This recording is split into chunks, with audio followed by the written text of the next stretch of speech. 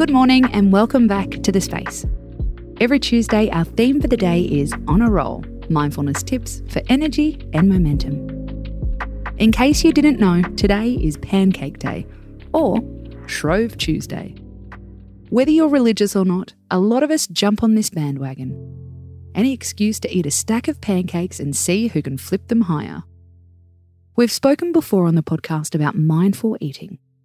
That's when you eat with intention, focusing on every taste and mouthful. What better way to try it than on a tasty Tuesday?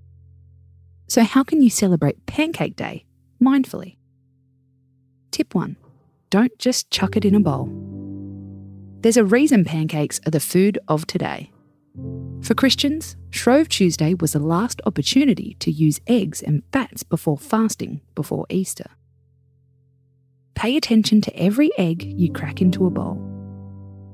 Imagine if you didn't know when you could next eat this ingredient. Whisk it up a little longer than you need to.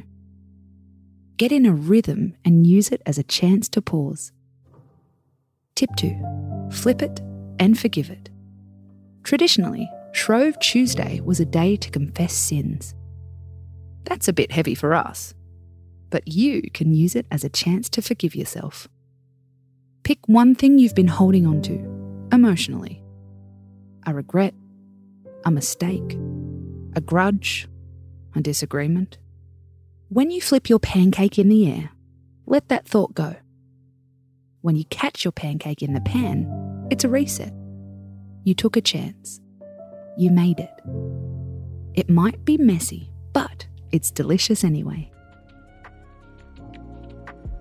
I'm Casey Donovan, and this is The Space. Tune in tonight for another mood-soothing episode. Space out.